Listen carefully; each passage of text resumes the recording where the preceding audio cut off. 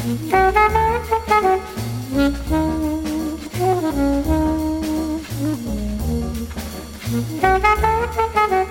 everybody, and welcome to the 6th episode of MTG Fast Finance, the podcast that bans only the cards you don't need and reprints everything you do. MTG Fast Finance is your weekly podcast covering the world of Magic the Gathering, finance, collection management, and speculation. I'm your host, James Chilcott, aka MTG Critic on the interwebs. My co-host is Travis Allen, aka Wizard Bumpin', and we're here to help you guys make and save money playing our favorite game, Magic the Gathering. Good evening, everyone. I'm glad to be here. Looking forward to our 6th episode and discussing all sorts of exciting stuff this week. MTG Fast Finance is sponsored by MTGPrice.com, the leading MTG finance community. Sign up today at MTGPrice.com to manage your collection, track your specs, and read articles by some of the best financial minds in the hobby.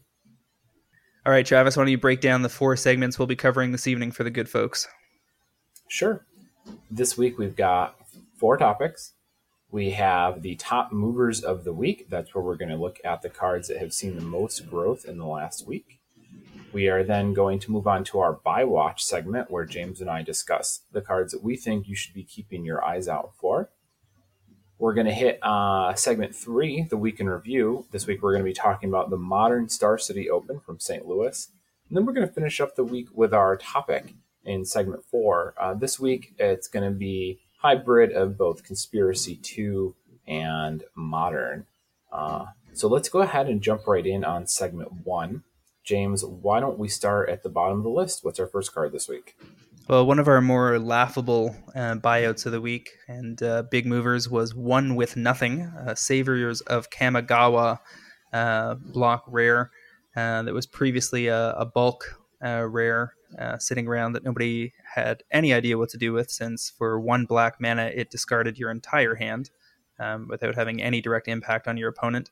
I guess the concept behind the buyout here is that this thing will synergize with Madness cards in Modern or something. It seemed like a really weak play to me. It's definitely very weak, a very casual Madness enabler.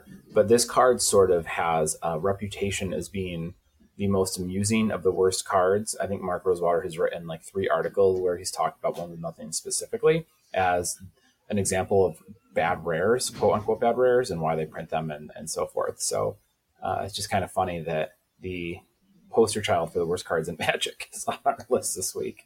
Yeah, I mean, the card's gone from $2 to $4 in theory. I have trouble believing anybody's going to be able to unload any at that level, but if you get the chance, by all means, people, go ahead and exit out of your bulk box into something reasonable. Yeah, no kidding. Next up is Null Rod from Weatherlight. This started the week at about $15. Right now it's about $40. That represents a $25 increase, about 166%. This was part of a major movement of reserve list cards we've seen in the last week and a half in response to the Eternal Masters announcement. You've just seen a lot of reserve list cards really move. I don't know if this was a coordinated effort by somebody or group who targeted useful reserve list cards, or if it just happened to get caught up in the hysteria of the announcement. But it's not too surprising to see this move here. Yeah, I mean, this is a card that occasionally sees play in Legacy and can be good in Vintage. But what's really going on here is that the attention that has been garnered by the announcement of Eternal Masters has really put the focus on reserve list cards as potential buyout targets, on the basis that many of them have low inventory, and through the announcement of EMA, inclusive of the fact that the reserve list will not be disposed of, it reinforces for anybody who wants to throw some money at these cards that for $500 to $1,000, sometimes $2,000, you could scoop up the last 30 or 40 copies on the internet and basically be in control of the market until cards start leaking out of collections. But, in many of these cases, after buyouts of real cards that do see some play, or have, some piece of history, Magic history associated with them, it's not uncommon to see the plateau, settle back down 25 or 50% lower than its peak, but it still represents a significant gain for people to get in early. So I don't think this will be the last of the reserve list cards to pop in the next little while, and it's not even the last on our list this week. Next up is Adarkar Wastes. We've seen versions, Ice Age 5th, 6th, 7th, 8th, 9th. I might be missing some. This is the blue-white Painland, which is essentially a tri-land in the blue-white Eldrazi deck from Modern. This moved from 350 to, and 350, by the way, is like on the 9th edition. The Ice Age copies were $1 or so, to $14 to $15 right now, about a triple up in price at least. This is the if you're building a blue-white Eldrazi list, your deck starts 4 Eldrazi Temple, at least 2 Eye of Ugins, and then 4 Adarkar Wastes. And despite the number of printings that this card has, all of them are from very early in Magic's lifespan. So supply is not high. And I want to point out here that this is very real. Some of these spikes we see, I think, settle sometime later, with the eventual actual sale prices being, maybe halfway between their start price and their finish price. But I sold a playset of Adarkar Waste this week for $60. People are buying this card at that number, which is pretty amazing to me, especially if you've been doing this for a while. That when you're flipping through collections and you hit the Ice Age section of the box, which is usually a big chunk of it, you pretty much just put it down and flip past it, because there's never been anything worth any money in that set. And suddenly this land cycle is all started climbing. Yeah, it was pretty amazing for any of us who have had tons of this stuff sitting around in bulk. I mean, I pulled 50 or 60, I guess we're going to call them tri-lands now, out of my bulk boxes and binders and out of the super collection about 2 weeks ago as this, kicked off. And, I gave people a week's breathing space on PucaTrade before I started sending them out. But the demand was still there. I mean, there's still 30 or 40 outstanding requests for Adarkar Wastes on PucaTrade as we speak. So, this, I don't think that this is a card or a cycle of cards you want to be holding on to for much longer. I fully expect these to deflate some once we get closer to the inevitable ban of the Eldrazi lists in Modern come April. So, but right now, if you've, managed to dig up some copies that were sitting around in your old binders, this is just, free money. Trade this into something longer term, some MM2 staples or something that you're going to need. And, I think you'll be quite happy with yourself. Definitely. What's next? Next up is another reserve list card, Firestorm, from Weatherlight, I believe. It's a $4 or $5 rare, moved up to almost $20 for about a 200% gain, 250% or so. This is a card that can potentially work with Madness mechanics as well. Maybe this is the same people that were after One with Nothing were after this, but it's also just part of this whole reserve list buyout approach. I mean, I did notice that this card was relatively low on inventory before it spiked. Wasn't a tremendous surprise to see movement on it, although I do question going after this card before some of the other reserve list cards that haven't moved yet. But again, just a big move and a card that is unlikely to be needed in any of your decks anytime soon. Go ahead and dig a couple copies out and trade out into something good. Yeah, this may be, I'm guessing, an intersection between both the Eternal Masters pressure on restricted list cards and also the Madness. That seems to me the most likely culprit on Firestorm. It did see fly playing in Dredge decks. I remember I had to pick up a play set of these when I built Dredge some number of years ago. So I did see some play, I guess. Okay, next up on the list is Arborea. This one's from Legends. It started the week at about $354 a piece, and it is now about $20 for a 400% gain. You will remember, devoted fans of this podcast will know that I talked about Arborea about 2 or 3 weeks ago as a card to buy. I said this is Legends card, low supply, kind of useful. There weren't that many copies left. We joked about how there weren't going to be any left after the episode ended, and now here we are later, 2 weeks down the road with a quadruple up in price here. So, I guess chalk that one up on the board to us, James. I don't know if that goes under the things we should be proud of or things we should be ashamed of. I'm going to give you all due credit. I mean, I noticed that it looked like a juicy target after you mentioned it. I kept my finger off the trigger, didn't pick up any copies because I wanted to see what would happen, and sure enough, they went anyway. So that was a good call, Travis, and I hope our listeners cashed in. So next on the list, we have Thorn of Amethyst, a Lorwyn rare, which is very much not on the reserve list and can easily be reprinted when the time is right. It went from about $3 to $15 for about a 400% gain. And this is on the basis that it's a potential staple in the legacy version of the Eldrazi decks, where it's run as a 4-of to slow down the decks that want to cast multiple spells per turn and take advantage of the fact that the average casting cost in that format is something like 1.5. It's a powerful card. I've been watching streams all week and watching how the card can, shut people out of the game and let the Eldrazi run rampant. It's a card that was printed 6-7 years ago. So it's had time to mature. It's had time for the attrition rate on available inventory to kick in. And, it's probably going to be a year or two before we see a reprint. It could show up in one of the supplemental sets, EMA or Conspiracy 2 this summer. But it's not. I wouldn't think it would have been high on the priority list for Wizards given the price point when they were planning those out.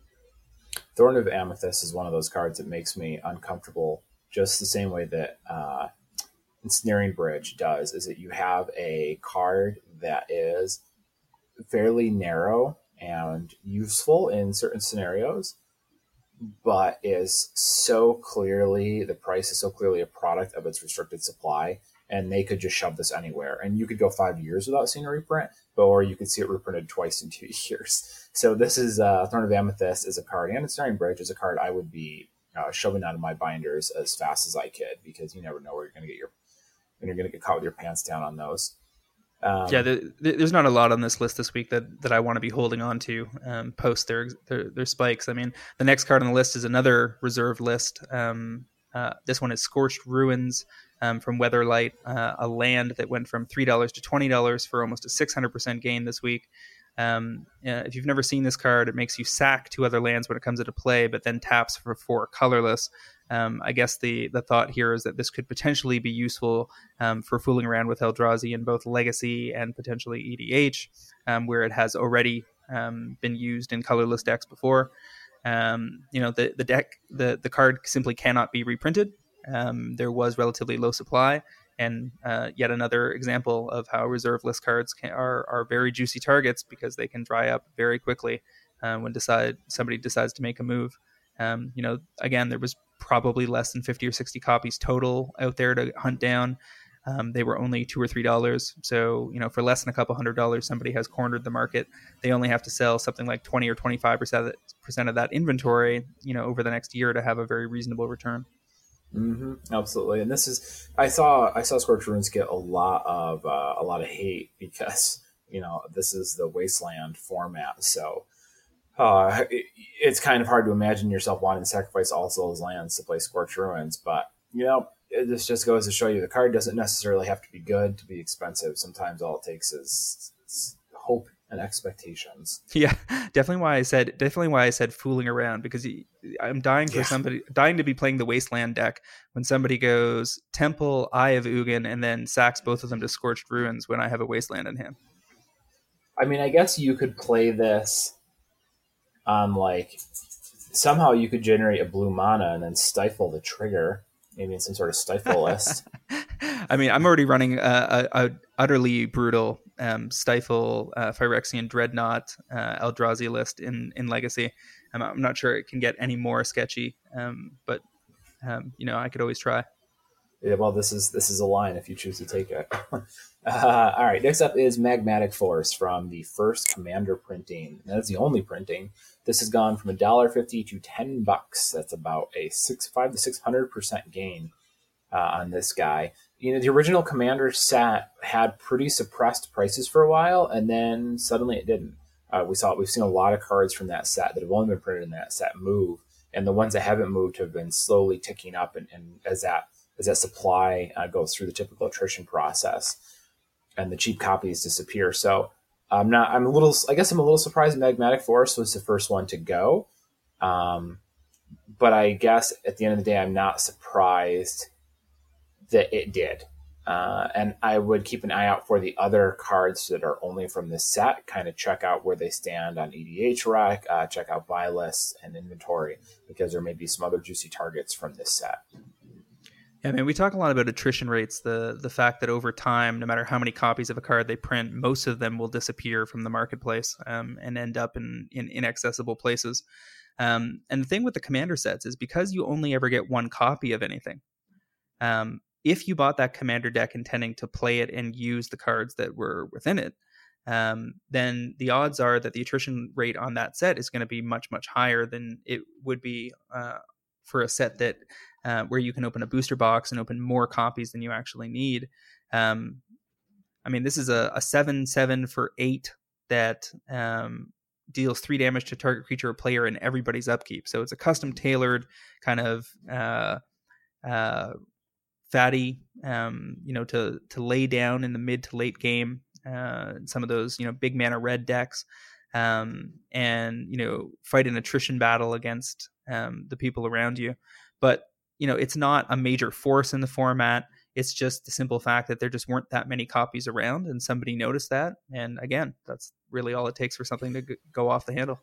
That's a really good point about the product availability, that essentially one magnetic force costs you $30 or whatever because you have to buy the box. You can't just buy packs, so you get less of them out there. This one, I do kind of wonder if we're going to see this. This is very viable for Conspiracy. Keep in mind, Conspiracy is a multiplayer format, and this is a multiplayer card. So everything from the original Commander, I think, is maybe you hold off on buying anything from this set until Conspiracy 2 gets passed. Well, and if you can get, just one last point on Force, if you can get $10 for this in trade, trade this into a Shockland or something, all day long. Yeah, absolutely. All right, so what's our big gainer this week? So our poster child for reserved list buyouts this week is Meditate, a blue instant from Tempest for 2 and a blue. You get to draw 4 cards, but skip your next turn, if I'm not mistaken. This card went from $3 to $40 this week for almost a 1,200% gain. And I'm going to attribute that to the fact that this is a card that actually is quite powerful. It's quite unique. It's not as obscure as something like Scorched Ruins or Firestorm. It's a card that can be put to good use in Legacy and Vintage. And again, a card that, because of its position on the list, cannot be reprinted. And therefore is a relative safe haven for investment. Yeah, absolutely.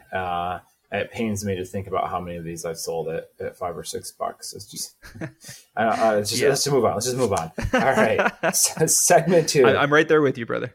Yeah, cards to watch. This is a list of cards that James and I have our eyes on right now. This is where I talked about Arborea 2 weeks ago. So, James, you've got the most this week, so why don't we jump in with your first card?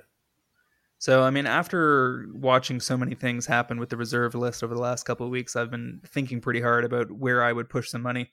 One of my targets is another reserve list card, this one from Weatherlight as well, Phyrexian Dreadnought. The reason I'm after this card is because I'm playing this card in my Legacy deck in Magic Online right now, alongside an Eldrazi Shell with blue for Brainstorm, Force of Will, and Stifle, using the Stifles occasionally to cancel the trigger on Dreadnought and get a 12/12 Trampler for 1, which has definitely put some opponents on the back foot this week. Stifle has the side benefit, of course, of being able to counter fetch lands in that format, which can also be a complete blowout against some of the decks that run relatively low land counts. And the interaction between Dreadnought and Mimic is interesting as well, because even if you don't have a Stifle in hand or some way to cancel the trigger, you can still get a 12/12 out of the Mimic for that turn. And if they don't have a blocker, that can be lethal damage pretty quickly. This deck is not by any means a good tuned deck. This is just a brew that I'm running, but I have heard lots of people talking about the combo ever since Mimic was debuted, and Dreadnought's been sitting in the $10 to $15 range for years and years and years. There aren't that many copies left online, as with many of the other cards from Weatherlight, rares from Weatherlight. And, I could easily see this card going from $15 to $30 for 100% gain at some point this year if somebody decides to pull the trigger on the last couple dozen. This is very interesting to me. I think it's a great idea. I'm going to preempt one of our listeners. I don't know who it would be, but I'm sure it would be one of them. That Eldrazi Mimic does not gain trample off the Dreadnought trigger. It only Yep. gets the power and toughness. Yeah, that's true. But you still, it's not uncommon that, if you've got some more Eldrazi on the table, they couldn't handle Thought-Knot plus Smasher plus Mimic in the first place, and they certainly can't handle a 12/12 being the one they've got to block and letting the 4/4 and the 5/5 through. And I've been in that situation. Sure. I've been in that situation multiple times this week already. Oh yeah, no, I don't doubt it whatsoever. I just know somebody was going to nitpick that you said that it can't trample. Okay, my first card, and I forgot to mention this at the start of this segment. We should bring it up now. Is we have this column on our list here of confidence level, which James put in, which I thought was a great idea. And I'm going to kind of share mine because it gives you an idea of how strongly we feel about the card. It makes me kind of think about it quantitatively. So on a scale of 1 to 10, like how strong we are about this recommendation. So my first card here is Kozilek, the Great Distortion from Oath of the Gatewatch. It's sort of a short to midterm pick, and I have this as a 9. I know that's pretty powerful coming out of the gate, but Jim Casale, one of the other writers at MTG Price, pointed out to me the other day that this card is hanging around in like the $7 to $8 range, I think, which is just crazy to me. I mean, this is an Eldrazi. Like, did we forget about that? Ugin, or not Ugin, I'm sorry. Ulamog hit like $10 or $11 at his low, and then was around $40. Kozilek, Emrakul, and the original Ulamog all went through essentially a similar curve back when they were in Standard, and now we've got Kozilek, the Great Distortion at $7. I mean, it's just, and he's really powerful. He draws you a ton of cards. He has an excellent ability after the fact.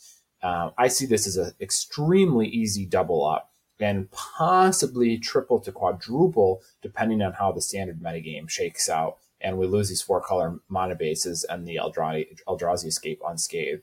I don't think that there's very few places in Magic right now that I think are safer to put your money. Yeah, I mean, in the short, I don't think I agree with the 9 on confidence level. I think I would give it a 5 because a Standard could go any which way once we see how Shadows of Innistrad shakes out.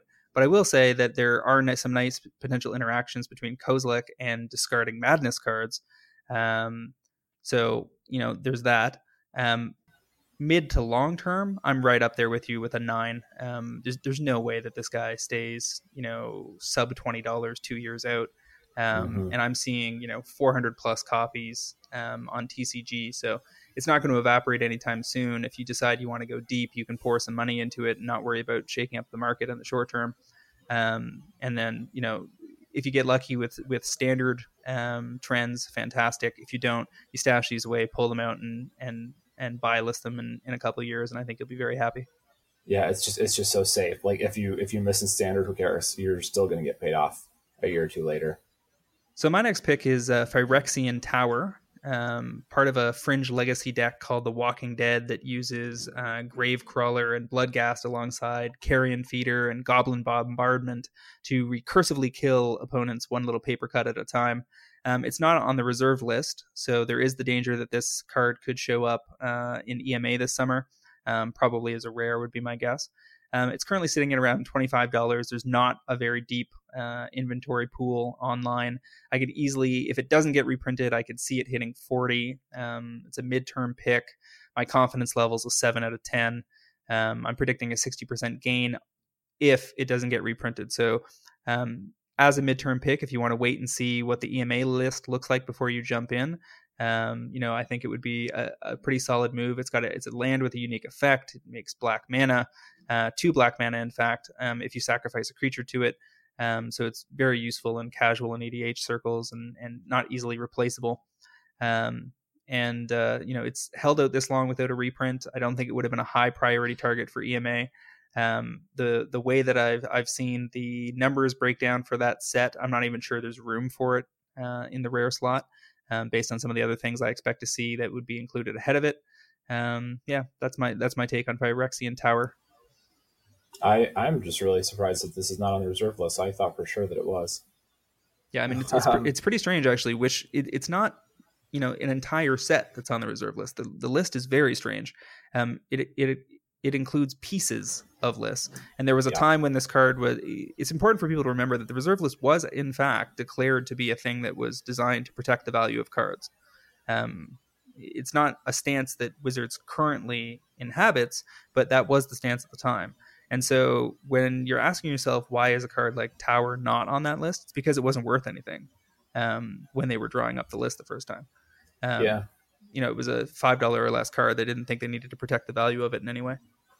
And it's funny. This is a great example. People talk about this quote unquote format called Eternal, that's essentially no reserve list legacy. And one of the barriers is there's no rhyme or reason to figuring out what's legal in that format. That's a huge list to have to memorize, and you can't figure it out easily. And this would be a perfect example of a card you could play in one of these supposed Eternal tournaments, and you would get judge calls because people would think it wasn't legal. But we could talk about this all day. We need to move on.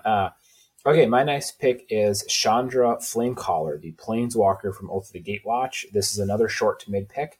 I've got this as a confidence level of about 5 to 6. Right now, copies of this are under $10. Chandra Flamecaller was not too popular on reveal. Chandra Pyromaster did very well, but Flamecaller's return to the 6 mana versions, the expensive ones, and we rarely see expensive Planeswalkers do well. I think Elspeth Sun's Champion is one of the only 6 mana Planeswalkers, the only one to see real play. And at the same time, Flamecaller here has been overshadowed by Gideon. Keep in mind, though, that this card has quietly been showing up more than a lot of people expected. And not only is it showing up in Standard, I've seen it pop up in Modern and Legacy lists too. I don't know how much that's going to matter, but I do think $10 for a played, useful Planeswalker with quite a few months left of Standard legality in it, which has definitely got some room to grow. And we could see this at $20, I would say anywhere between the next week and the next 3 months. Yeah, so I agree with your confidence level being at a 5 on Chandra. What I'm looking for here to feel more confident is that instead of showing up as a 2 of in multiple lists, which is a good sign, she started out really mostly as a 1 of or a 2 of out of the sideboard of Jeskai Black. Now we're seeing her in green-red ramp builds. We're seeing her in straight Jeskai builds. She's proving to be powerfully resilient to some of the solution cards that are in the format. You can't dispel her. You can't sweep her away. And unless you're running flyers, you can't easily attack her.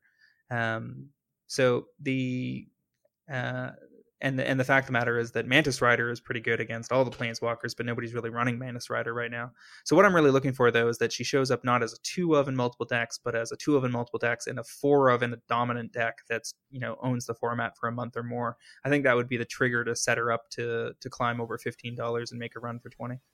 Yeah, and apparently the Eldrazi ramp, green red ramp builds have been using her a little more. I haven't looked too much, but that's what I've heard, especially because you can drop her on turn 4 or 5 and then -3 her to do 3 damage to everything that the Collected Company decks are flipping. So you can clear a lot of creatures off the board with her ultimate.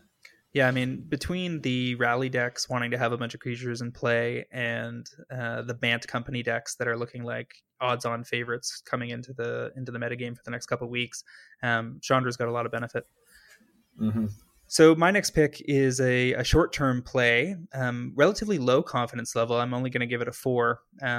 But it's definitely a card to be keeping your eye on as we see more reveals from Shadows over Innistrad and see just how powerful the Madness mechanic is likely to play out.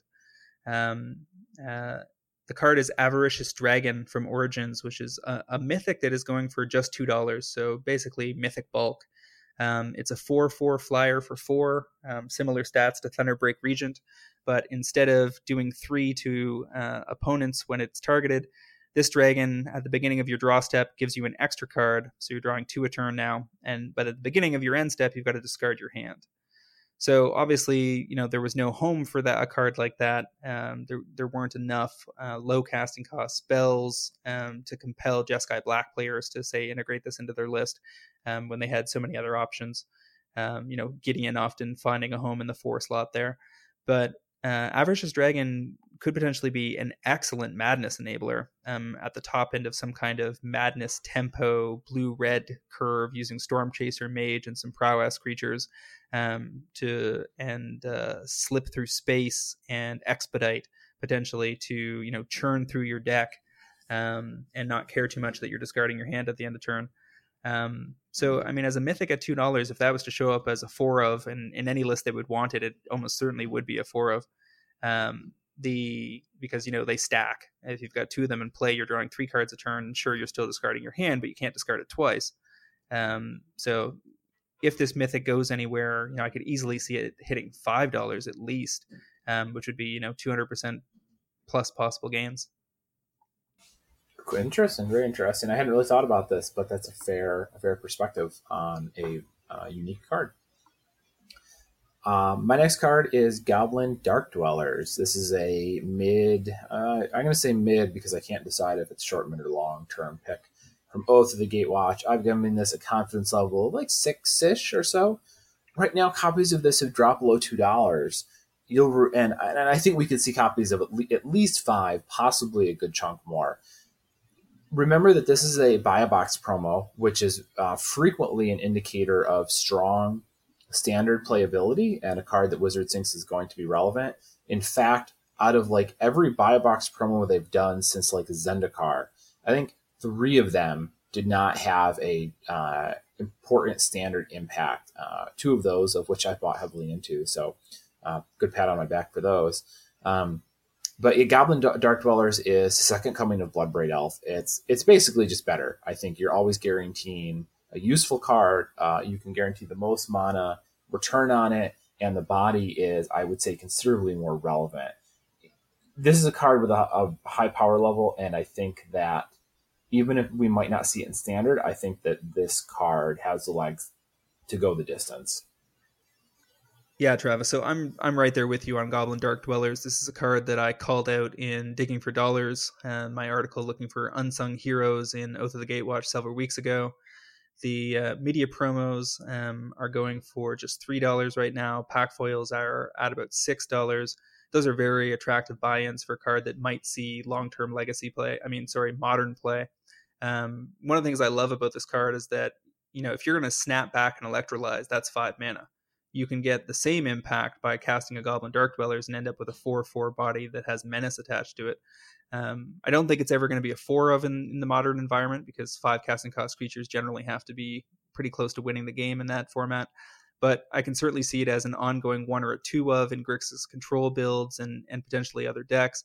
It's definitely got some casual legs and EDH legs as a replacement or a supplementary effect alongside things like Snapcaster Mage. And because of all those reasons, I'd be happy to be holding a pile of this card down the road. Glad to hear it. Okay, so my last pick of the week, folks, is Endbringer Foils. This is a midterm pick, confidence level 7 out of 10.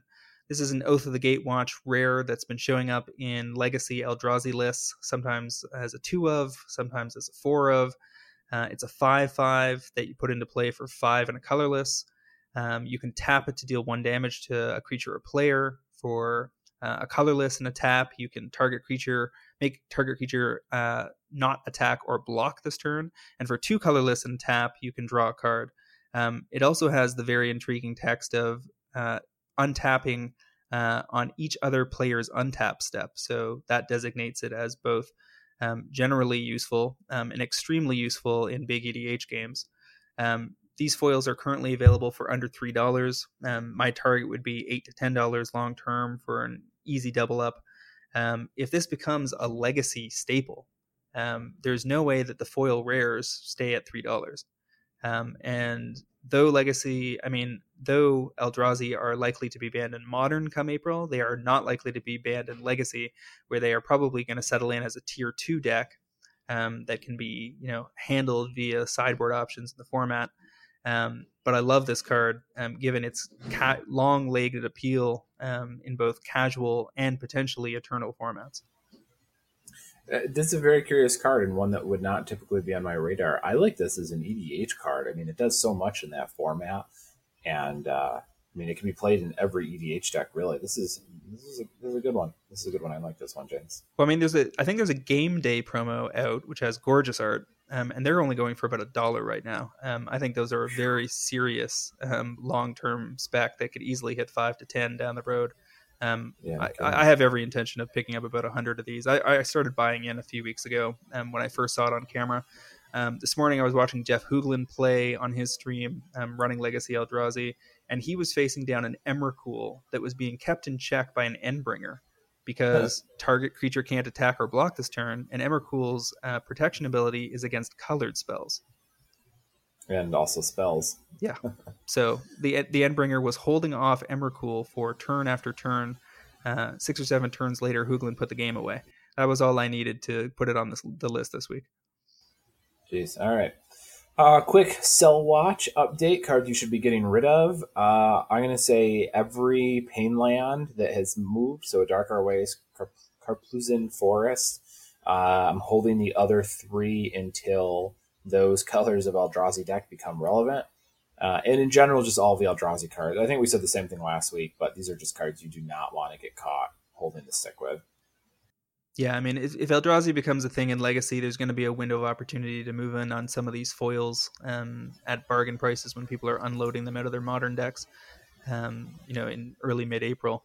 But for now, you and everybody else should be trading these out. I mean, I've definitely found some resistance to getting rid of these cards.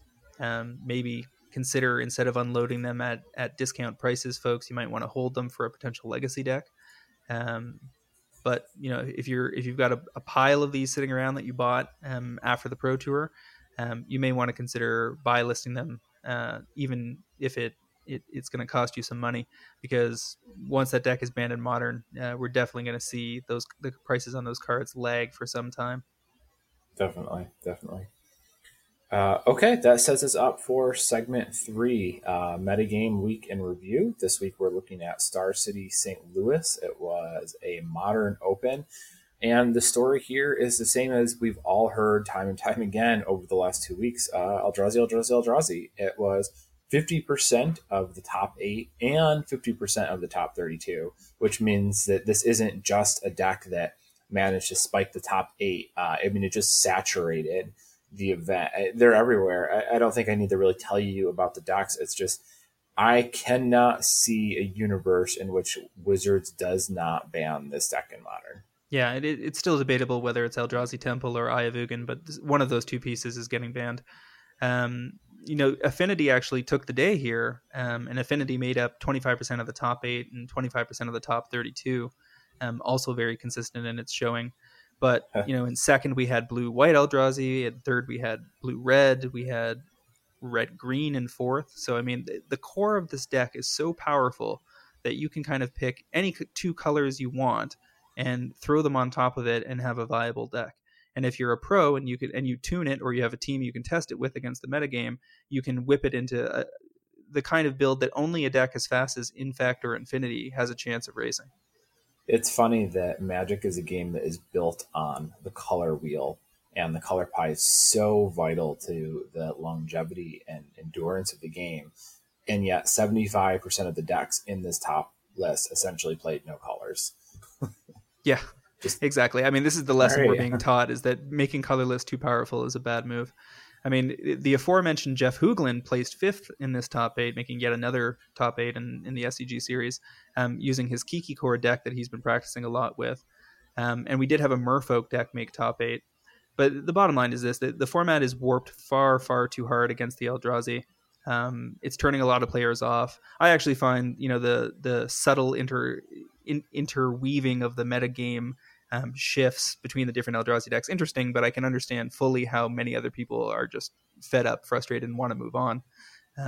There's no emergency ban forthcoming. That part's been made clear by WotC, but come April, expect these decks to be gone, and that will open up a very interesting chapter in MTG Finance, because that vacuum hole, 50% of the top 32 disappearing and being replaced, means there are going to be some very sexy financial opportunities come April. Yeah, I keep seeing this pop up as, they banned Splinter Twin and they wanted diversity, and this is what they got was all Eldrazi. And it just completely misses the point, because it's not like these are 2 events that are disconnected in causality. They just happen to be related temporally.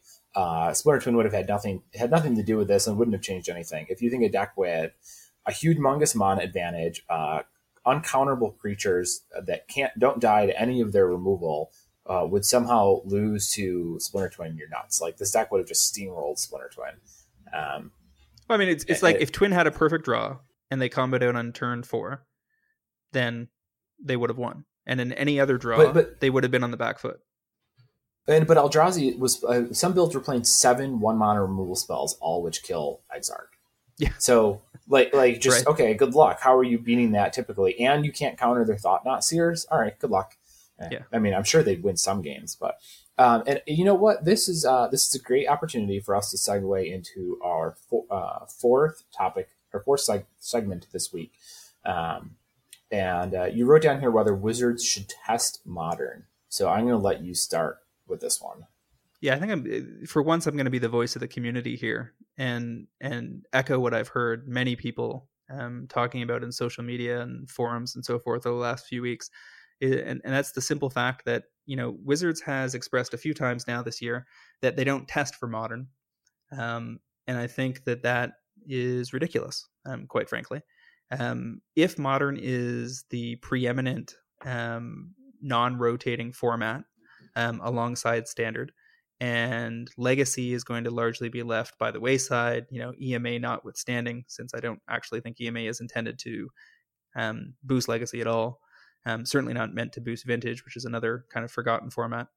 If Modern is the thing and a format that, the core of at least the competitive players are playing, and let's be clear here, I think that 90% of the millions of Magic players, mostly play at their kitchen table and don't care about any of this. Highly unlikely that Eldrazi are dominating in the kitchen table scene as hard as they are dominating elsewhere. The reality is that, we're only talking about the competitive people, but the competitive people are the ones that kind of set the tone for the health of the game, because they're the ones that are the most active in the community at large. They're the ones that are showing up, at their LGSs and playing and discussing and testing and buying cards.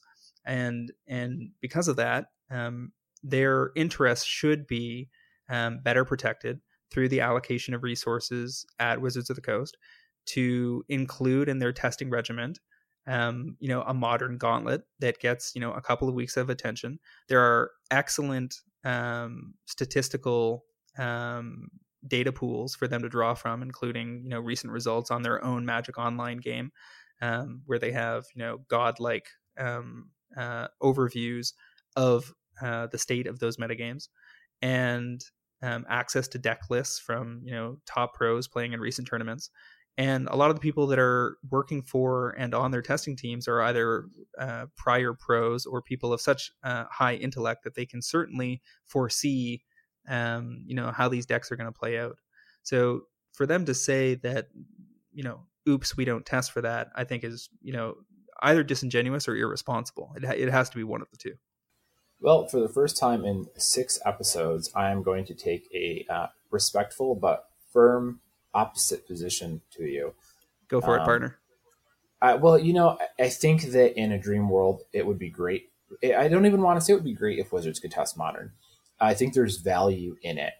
First, I want to point out that the Eldrazi lists that showed up after Oath of the Gatewatch came out were those mono black ones, similar to what Frank Lepore was playing, which were not at all dominating. They were interesting and they were decent, but they weren't crushing the format by any means. And the entire community was kind of working on that vector until the Pro Tour. It wasn't until the Pro Tour that we got the builds that have taken over Magic in general. And that was only at the hands of, I believe, 2 teams. And one of them had like multiple Hall of Fame players and like 20 players in the house working on that deck. So, would Wizards have found it eventually? Possibly. But the amount of man hours required when trying to run the business would have been extremely high. I think it's easy to underestimate how much work those decks can be to find.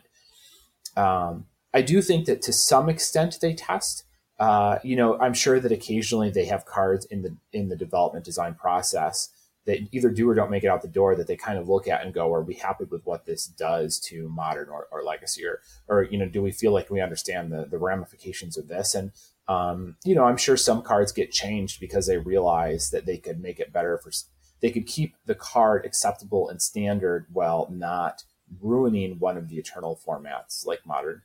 And I would guess that happens in some amount, but at a larger level, I'm not sure that I want Wizards to test Modern.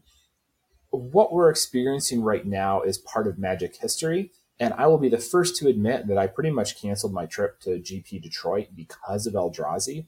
But at the same time, it's kind of cool to see this all unfold. And I think we'll look back at it, and everyone will look back at it and go, wow, that was a crazy 2 or 3 months. Like that time period between Oath of the Gatewatch and Shadows over Innistrad, it was all Eldrazi all the time. Just in the same way that we still talk about combo winner with Tolarian Academy back from the Urza Saga days. So it's a little uncomfortable at the Grand Prix level right now, but so long as it's not prolonged, I think it adds to the tapestry of Magic's history, and it's kind of interesting and exciting to look back at and think about. And if Wizards really tested to make sure that Modern wasn't broken, not only would you get these formats that kind of fell outside of the bell curve, you would also remove the chance of ever having anything really cool show up. You kind of like whitewash the format. Okay. So the marketing professional in me says you hit on a pretty valid point there, that, maybe Wizards wants cards to be broken and get banned because it heightens drama, and drama gets people talking about the brand, and all publicity is good publicity. I can buy that. They haven't admitted to it. I don't think they would. But there's definitely some value there for Magic as a whole. And also, if you're not financially affected by it, I think you're less likely to be upset, and neither of us are. The player in me, though, and the guy that sits across from 12-year-olds, at F&M every week that can only afford one deck, says, okay, sure, they can't test the format to its full conclusion because they don't have the same resources or statistical crunching power as millions of players playing in a metagame worldwide do.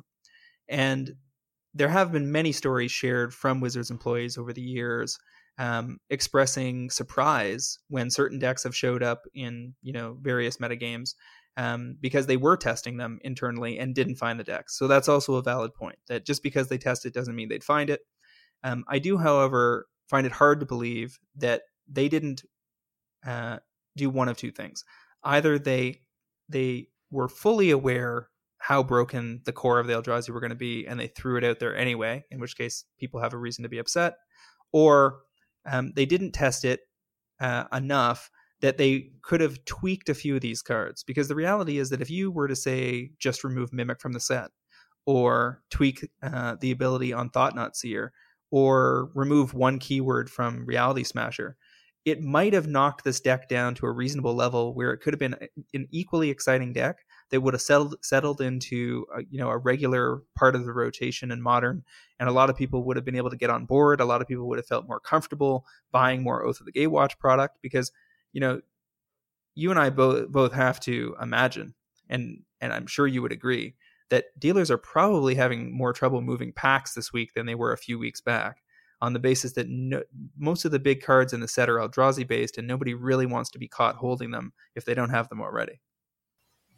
Well, that one's tough. That one's tough for me to agree with. I think, on the one hand, I can appreciate that, but you're giving a humongous portion of the consumer base credit for looking at possible bans and holding off on buying packs just on that. I mean, we know that product is sold not to spikes; it's sold to casual players, and the casual players are going, wow, I heard these Eldrazi are amazing and the prices on them are really high. I should buy some packs because those cards are worth a lot.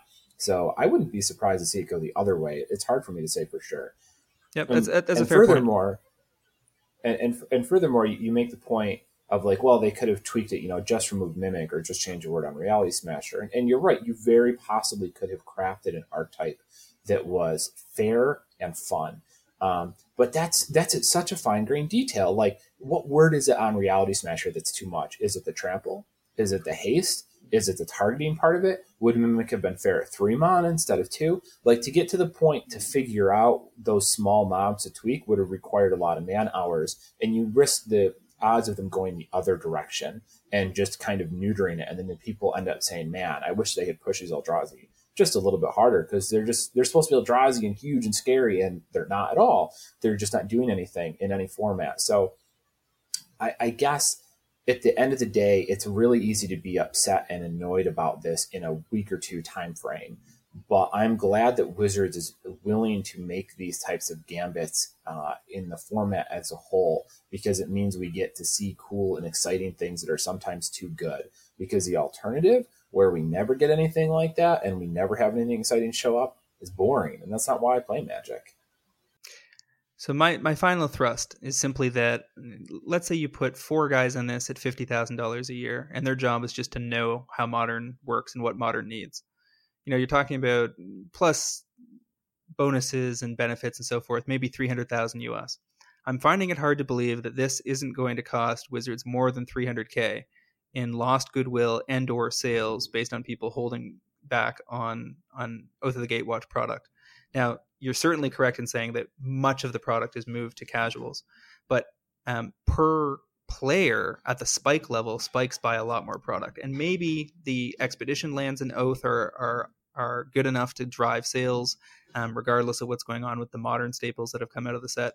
But I'm going to be very interested to see what the development notes look like when we get the related article from the Wizards team that explains, the ones that they put out where Mero shows us the conversation that was going on their internal forum about the cards. I want to see what they had to say about the Eldrazi when they were in testing.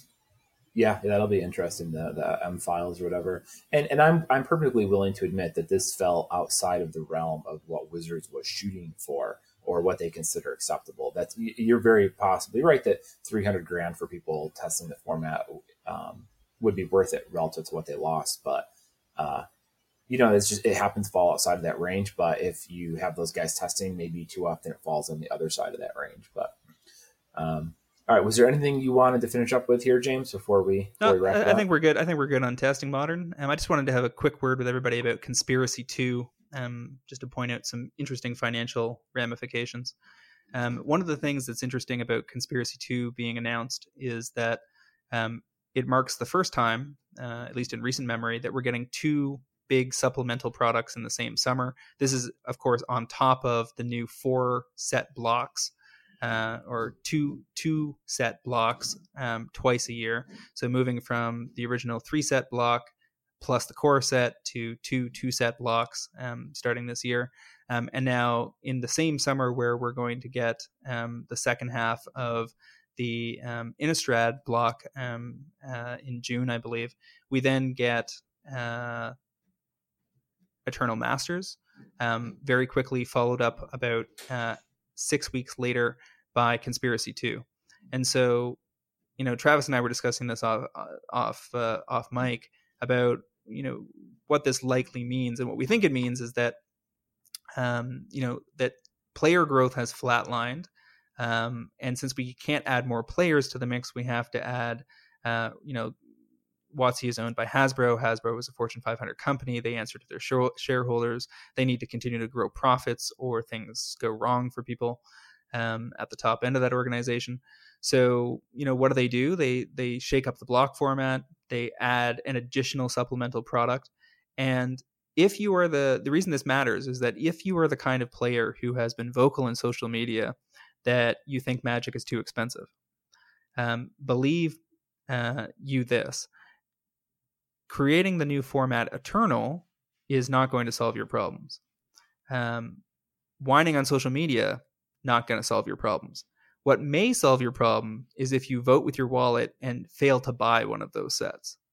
If, on the other hand, you go ahead and buy your usual allocation of each set that comes out, including a new set that didn't used to be a new set slot that didn't used to exist, all you're telling Wizards is that their plans make perfect sense and that they are executing them well, because you have voted with your wallet by giving them additional funds and proven to them that the elasticity in your budget for Magic is actually higher than you would have them believe when you're talking to them about it in social media.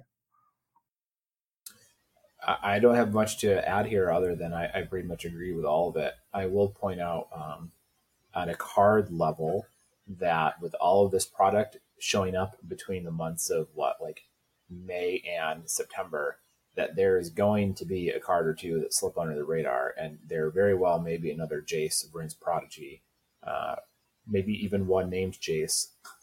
So a lot of money to the guy or girl who figures out what card it is that we all sleep on that quintuples up. I think the next 6 months in Magic could be some of the best times to be involved in MTG Finance in recent memory. When the Eldrazi gets banned, there's going to be a major shakeup in Modern. A bunch of standard cards are going to go way under the radar, and the summer lull that usually accompanies standard cards is going to be even deeper. In 2013 and 2015, when the Modern Masters sets came out, standard cards took a nosedive because everybody was focused on those sets. Now that you've got EMA followed up relatively shortly thereafter by Conspiracy, all the people interested in Legacy, Vintage, Block, and Cube are all going to have tons of things to be spending their money on, and standard cards are going to languish. Once the Modern season's over and that shakeup takes place, there'll be some time to make money, and then some of those cards will start to drop off. Many opportunities coming down the pipeline. And you know what? If you tune in every week, we can keep you apprised of what's going on and where you should be watching going forward. So James, we're wrapping up a little longer of a show this week, but I think it was one of our best. Where can people find you? You guys can find me on Twitter at MTG Critic, as well as via my weekly articles on mtgprice.com. And my name again is Travis Allen. You can also find me on Twitter. I am at WizardBumpin, BUMPIN, and I write every Wednesday on mtgprice.com. That brings us to the end of our number six MTG Fast Finance podcast, and I thought we had a great conversation today, James. Yep, we had a good time, Travis, and I hope you guys have a good time chasing after your specs this week. Have a nice night, everybody. Take care.